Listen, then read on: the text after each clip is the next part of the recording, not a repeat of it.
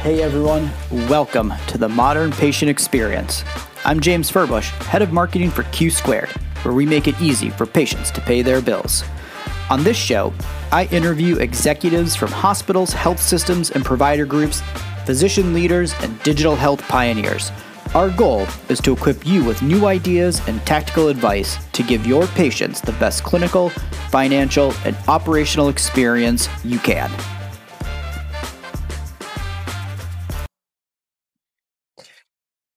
Welcome back to another episode of the Modern Patient Experience by Q Squared. I'm your host, James Furbush, and today I am pleased to welcome Kevin Holst, the Chief Revenue Officer from Groups Recover Together. Very excited to have you on the show, Kevin. Thanks for joining. Great, James. Good to be with you today. So, I want to start, I think the notion of the patient experience, but as it relates to addiction recovery in America, that's such a huge topic with, opioid rates and sort of the problem that we're having in America. And so I'd love for you just to kind of talk to us today about, Groups Recover Together, how you guys are different from other addiction treatment organizations and sort of your role there.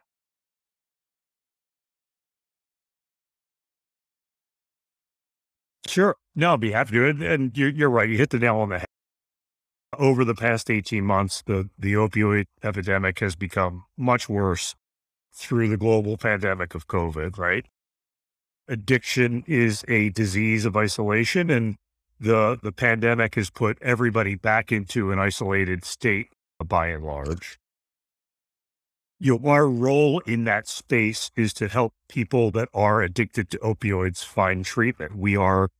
Groups Recover Together is an opioid addiction treatment provider. We are licensed as an OBOT, which is an office-based treatment provider that allows us to deliver in an outpatient model a highly differentiated version, a highly differentiated clinical model of medication-assisted treatment.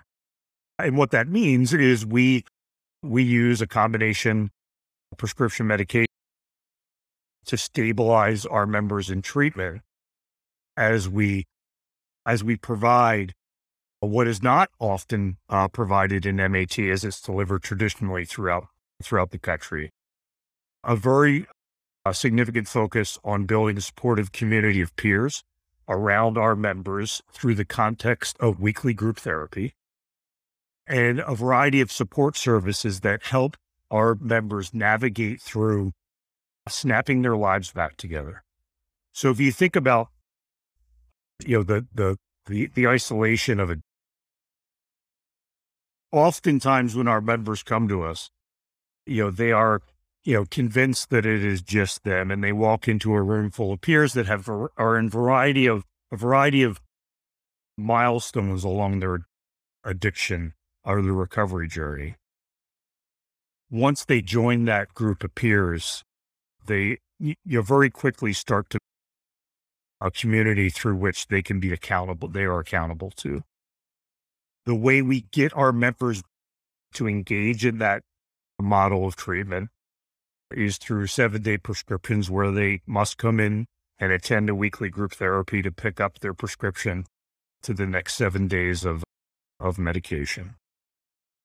And through that, we offer individual counseling and individual navigation services that help them do things like, navigate Medicaid to get enrolled into health coverage, navigate social services to help get their children's and families back together, navigate, something as simple, although not often as simple as we like it, navigate the DMV to get their license back so they can drive to their job and begin to, piece back together their lives.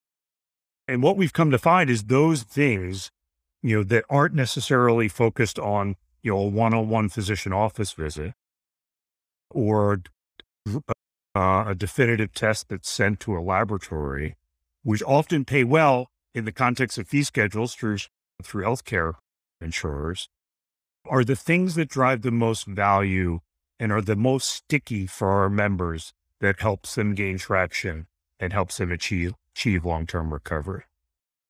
Nice.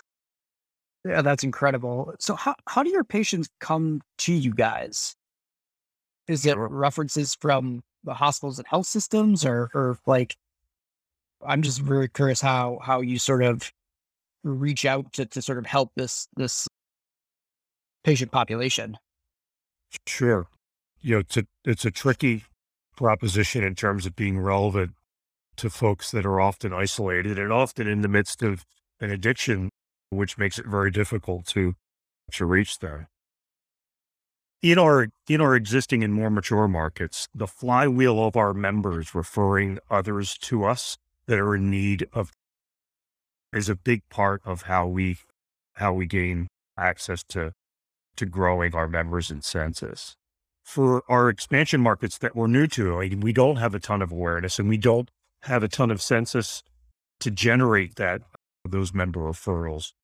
We do a variety of paid acquisition strategies through paid search on Google, through social channels like Facebook, Instagram, and paid recovery influencers where there's a significant number of folks that have generated audiences based on telling their recovery story and telling their addiction story. And through those channels, we generate demand. And the first touch through those channels is generally into a 24-hour, 24/7 crisis line that is staffed by licensed addiction counselors. And, that's the first touch point. On the other side of that is the awareness that we're building and the relationships that we're building with community stakeholders. If you think about, generally where population of folks that are wrestling with opioid use disorder generally engage in a community, it's the emergency department, usually in the context of some, emergent care like an overdose. It's through local law enforcement and first responders that see these members, in a variety of different situations, often, associated with emergency care.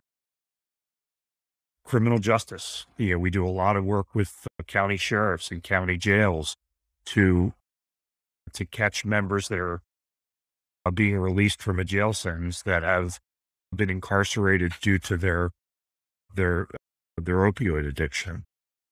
That population is significant.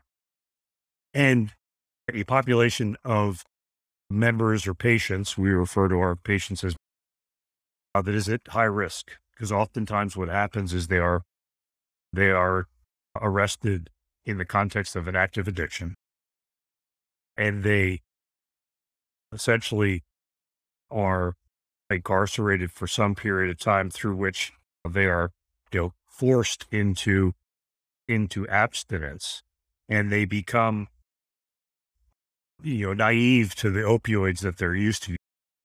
And when they're released, oftentimes that's when they are at the most risk for an overdose event, because their body has lost the tolerance that has been built up over the addiction, and they are much more likely to wind up in, either, in the emergency room and to be stabilized, or, oftentimes they're dying in the context of their drug use.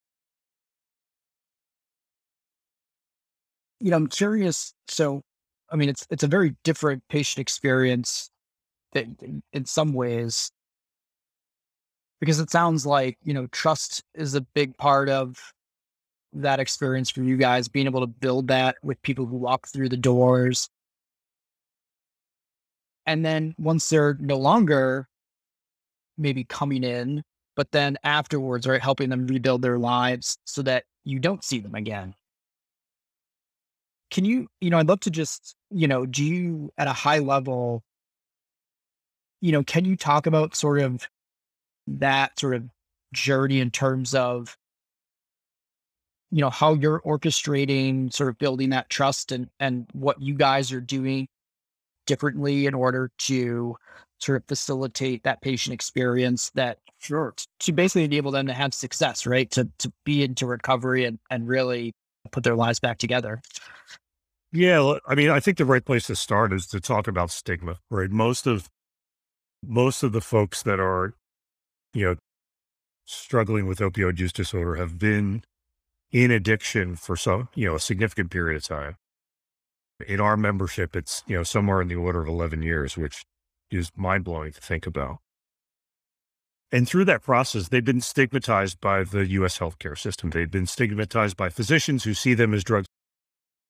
Oftentimes, through the distrust of the fact that they've gotten to their active addiction through a legal script from a provider, right? Starts off, 10 years ago with the sports industry that results in a legal script to, Oxycontin that, starts them on through an addiction cycle. So there's a lot of distrust there on both sides. Providers see them as drug seekers. The patients see the providers as drug pushers and, have been referred to as addicts and users and as such. One of the things that we focus on as an organization is using the benefit of doubt with these members to treat them like people. Because oftentimes, these folks have not been. And there's a ton of value in that it's the first step in starting to build trust. Most of our members come to us, feeling as though we are going to stigmatize them because we are a medical provider. And it takes time, sometimes longer than others. It takes time to build that trust back to the point where they believe, they see and learn that they can be inspired by a counselor or learn from a prescribing physician or,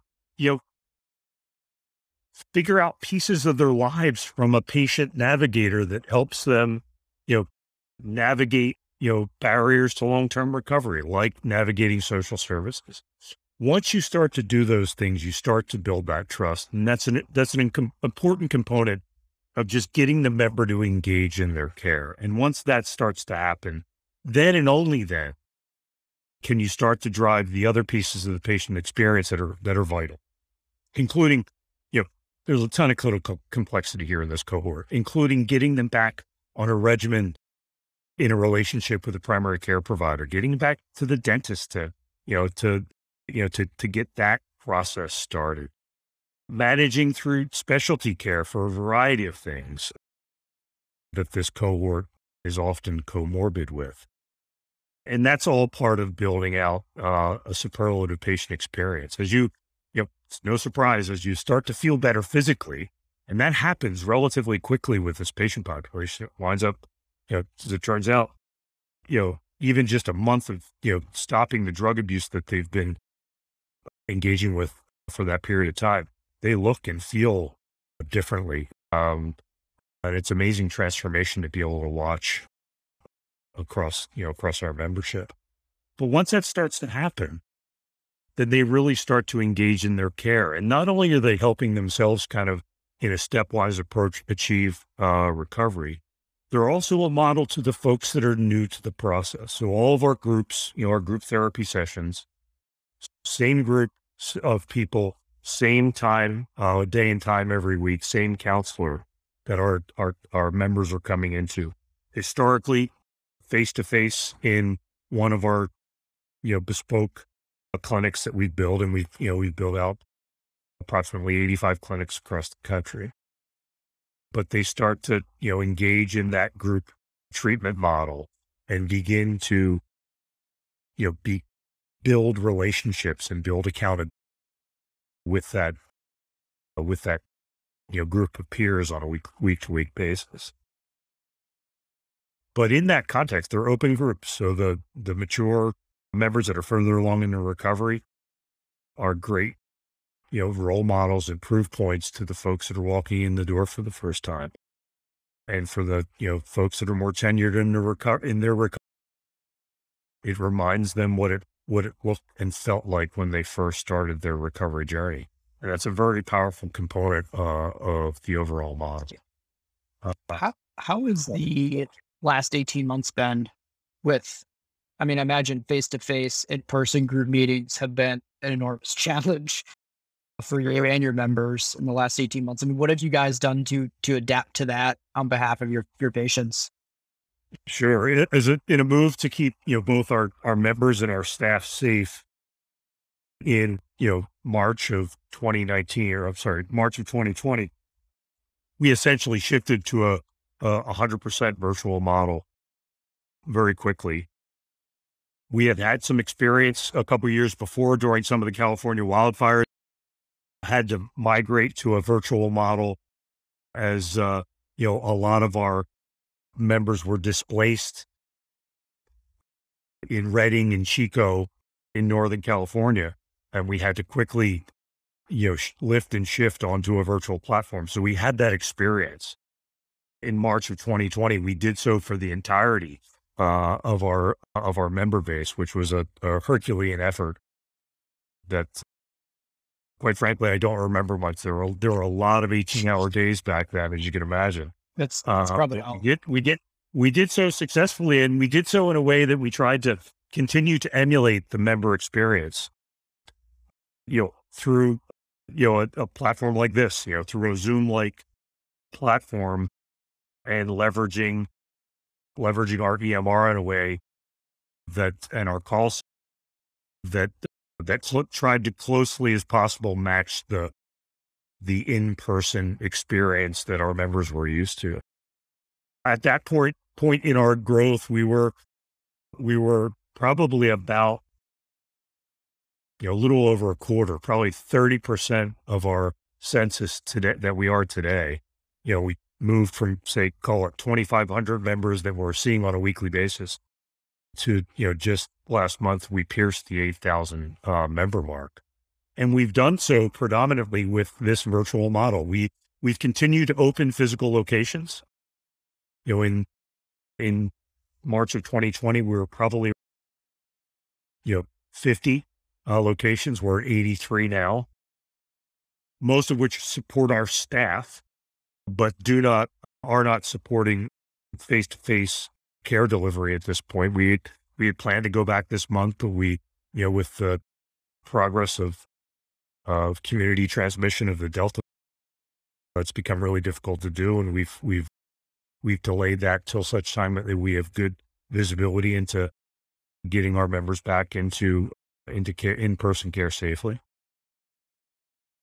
But, the things that we think about from a member perspective, we're an organization that is very focused on driving outcomes, both from the reduction of emergent care for our members, the increase in primary care utilization, typical HEDIS measures of making sure that our members are, getting into treatment quickly from the time that they engage with us to the time that they're actually being seen. All those things are a big focus for us. Making sure that we had parity when we shifted to a virtual model was critical to our success. The contracts that we sign with payers are tied to the success of the metrics that I just listed. And we've been able to do so in a virtual model to date. So reimbursement's not tied to whether it's physically in person or digitally, but more outcome based.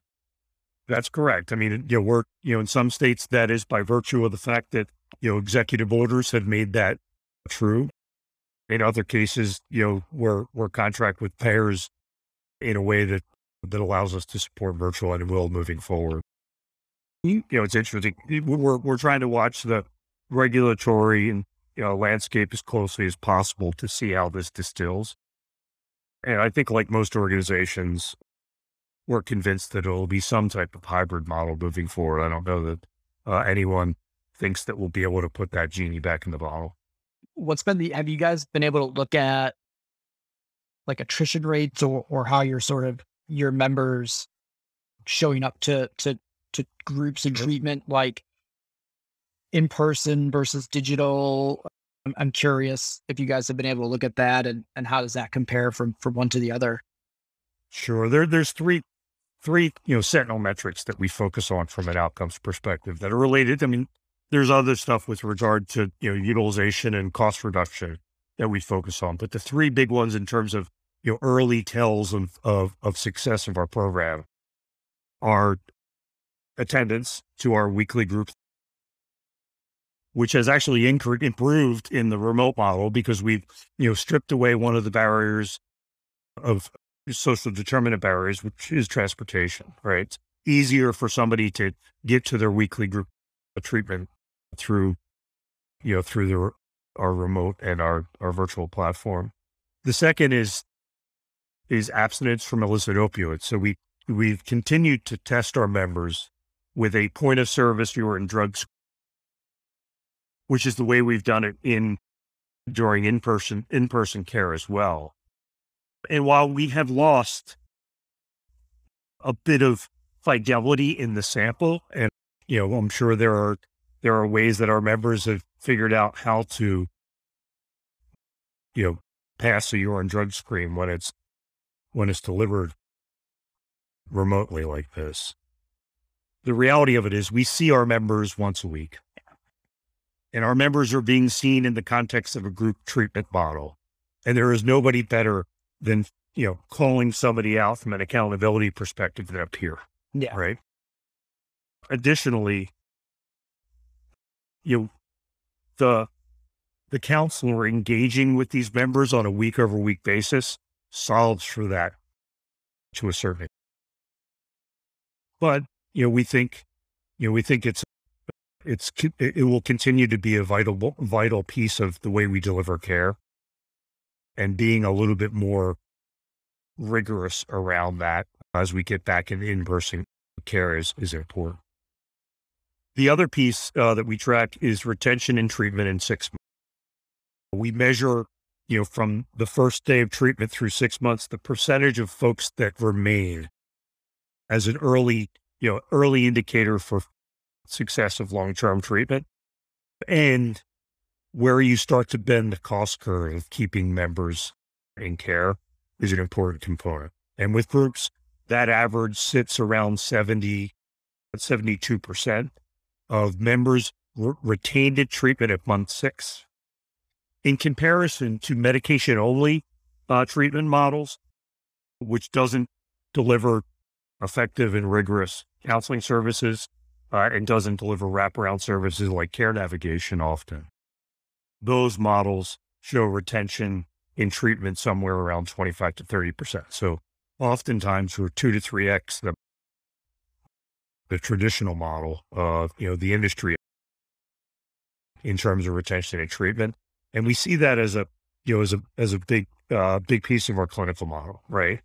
The group therapy model that, creates the supportive network, and the work that we do to knock down the long-term, the barriers to long-term recovery, which are often social determinants like transportation and housing and food security, as well as, knocking down and cleaning up, the comorbidities, the physical health of a member and helping them feel better generally. Yeah, it's interesting. So do your patients always have a relationship with you guys, or what's sort of that handoff when, you can say, or they graduate, yeah, or like feel like they can kind of go back to the world's a better, healthier person? Sure. It varies considerably, James. Like if you think about it, everybody's addiction experience varies considerably. For the, a member in their 20s that got to their addiction through a sports industry and, developed a pill problem, there's no reason why you have to have that person on medication for the rest of their lives.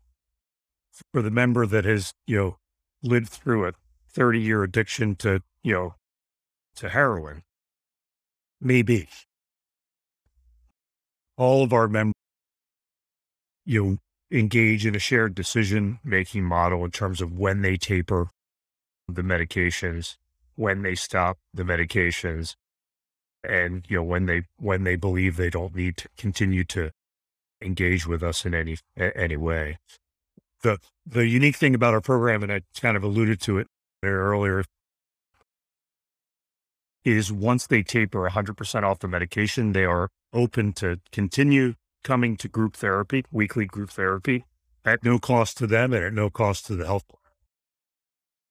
As I mentioned before, really valuable in not only continuing the rigor in their own recovery journey, but also helping others along in theirs. Well, and I would think too, the being able to go to group or staying in sort of the group therapy, it's also like that accountability model, right? If you still have that, you're probably less likely to maybe relapse if you still have that sort of group of peers that you can check in with Right. and get support from and are accountable to. That's right. That's right. So, for you as a CRO, what are the things that you are directly responsible? I mean, it probably sounds like you're doing a lot of stuff from making, identifying patients and getting them into the program.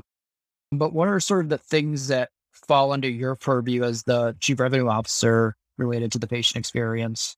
A little bit of everything. Yeah. So not everything. There's there's a great leadership team here that we share a variety of different disciplines. My role is ownership of the growth organization. So that includes a couple different things. It includes direct member marketing channels that I mentioned, like the paid acquisition channels that we leverage, traditional media that includes, everything from billboards to connected TV to, remnant, overnight TV spots to, building out and enabling a team that is on the ground, talking to community stakeholders and all the, the white papers and trifold brochures and all the stuff that we need to be able to describe who we are, what we do, and the differentiation of our model in comparison to others. It also includes the payer partnerships that, post-contract, my team is responsible for standing up the payer contracts to make sure that we are set up properly in the payer systems, that we are, ready to be able to drop claims on behalf of our members once we're live and credentialed, and the ongoing reconciliation of at-risk agreements that we have with a variety of different payers. So justifying the cost and the impact that we're making on total cost of care for the membership by plan. Yeah. How, I'm kind of curious. So those discussions with payers, what are those like? I would assume they would have a vested interest in keeping people within their network out of the emergency room, for example, or utilizing hospitals and things like that. So how do those negotiations or deals work with payers? Yeah, I mean, generally, we're taking at risk in a bundled payment, which is groundbreaking when you think about, Medicaid is 60% of our overall payer mix. And we've done some really good work with some innovative, Medicaid payers across the country. And, a lot of that discussion is around,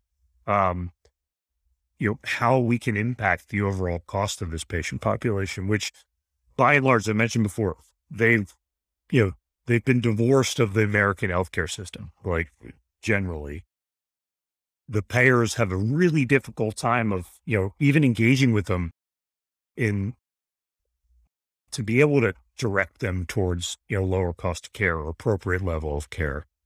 One of the things that we do extremely well is we can engage and connect with folks that are living with addiction, through the channels that I mentioned. But once we get them in treatment, we are much more successful in bending the curve in terms of overall cost for this patient population, which is generally the value that we represent to the payer. And on an ongoing basis, quarterly, we are meeting with our payer partners to go through growth in census, to go through the impact that we're having on costs through evaluation of the metrics that we are taking risk on, as well as, more and more getting in discussions around how we're bending the curve on total cost of care. Yeah, that's awesome. And so, you guys have had, obviously, it sounds like incredible growth this year, and probably due in no small part to, COVID and the isolation and certain things like that. But as you're looking ahead, what are your sort of priorities, initiatives for the patient experience at groups, heading into 2022? Do you have stuff that's sort of on the roadmap for you guys that you're looking to tackle? Yeah, we do. I mean, we are, you've hit us at a really good moment in time. As I mentioned before, we staff a 24/7 crisis line, which is, where most of our engagement starts. That team just last a week migrated onto our Salesforce platform, which will give us a ton of ability to maintain relevance and connection with members in various places of their recovery. Not only once they are in care with us, but oftentimes the first call isn't the call that gets the, prospective member in the, it's often, folks are calling because they're in distress or they need, immediate attention because they're in active withdrawal. If we can grab them, then great. But oftentimes it's it's an ongoing nurture campaign to be relevant to this member population. Investing in that piece, in the automated connection piece to our members, and figuring out how to optimize that over the next coming quarters is a big part of our overall strategy. As I mentioned before, we do some work with recovery influencers.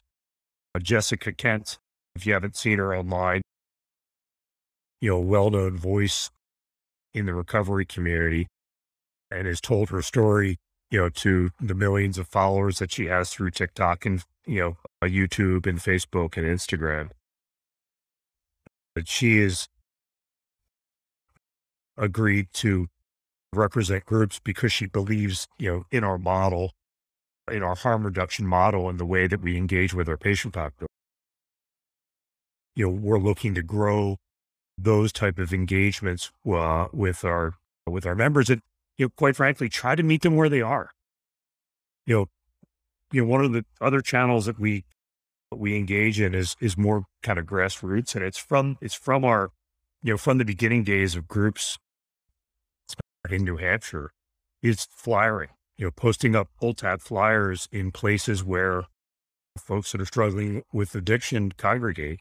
And that's often, retail establishments that are open 24/7, laundromats, convenience stores, McDonald's, fast food bathrooms, gas station bathrooms, where folks generally are using.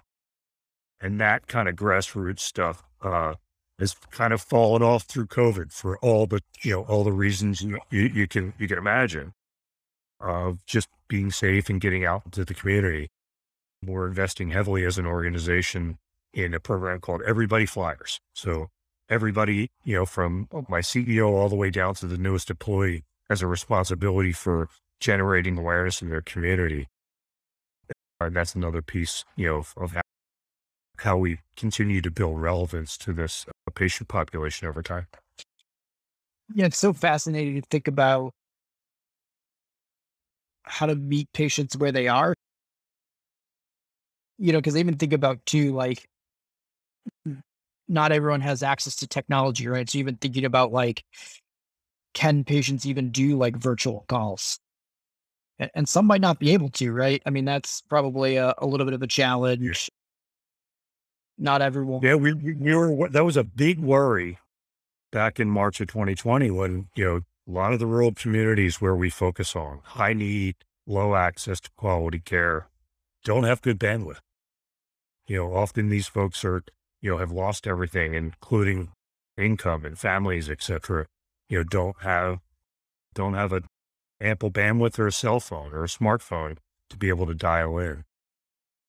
We found that, that percentage was smaller than we thought it might be. Yeah. But there's a variety of different, programs that are out there to help folks, get access to a phone, get access to bandwidth, even if it's going, a place where they can sit in their car outside a public library and be able to dial in. That's what's, a lot of innovative ways to be able to solve for that. For our justice involved population, especially in the state of Maine, we're actually buying burner phones, short-term, temporary phones. So at least at release, the first phone call that they can make is to groups to make sure they know how to get to their first group uh, counseling appointment. So we've tried to look at it in a variety of different innovative ways that we can scale, but it wasn't as big as a problem as we had feared it might be. Yeah, I mean, at this point, I think so many people, it's like almost, I would think most people have some sort of smartphone or some kind of phone at the very least at this point. Do you have, I'm curious, because one of the challenges I think, right, in talking about the patient experience is in some ways it's like we talk about it monolithically, right?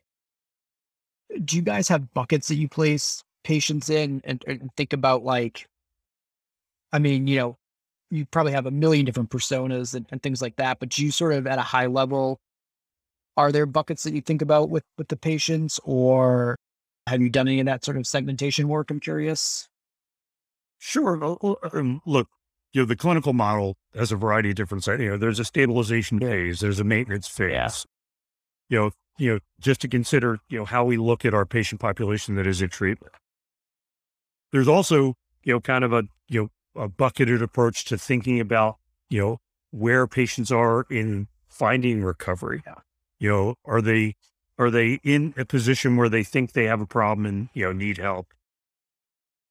Are they convinced that they do and they're actively searching for the right treatment model for themselves? We look at it, from that perspective a lot of the time. And we get a lot of feedback from our members. They're the ones that are most connected to the overall worldview of folks that have wrestled with addiction. And we try to make sure that a big input to the way we look at engaging with patients over time. Yeah, no, that's great. I think that makes sense. Thinking about kind of their stage of their recovery journey more than sort of the actual person themselves. How do you, for you as a leader, at Groups Recover, but healthcare generally, where do you go to find inspiration? Or like, are there places that you go to look at that ideas to steal or companies that are doing stuff that you're like, I want to stash that away and maybe bring that to groups at all? I'm curious where you go to find ideas and related to the patient experience. Sure. Look, I think the biggest source of inspiration for all of us here are the members that we serve and the journey that they've had, the amount of barrier and hardship and grief that a lot of our members have lived through is significant, and that's a big source of inspiration.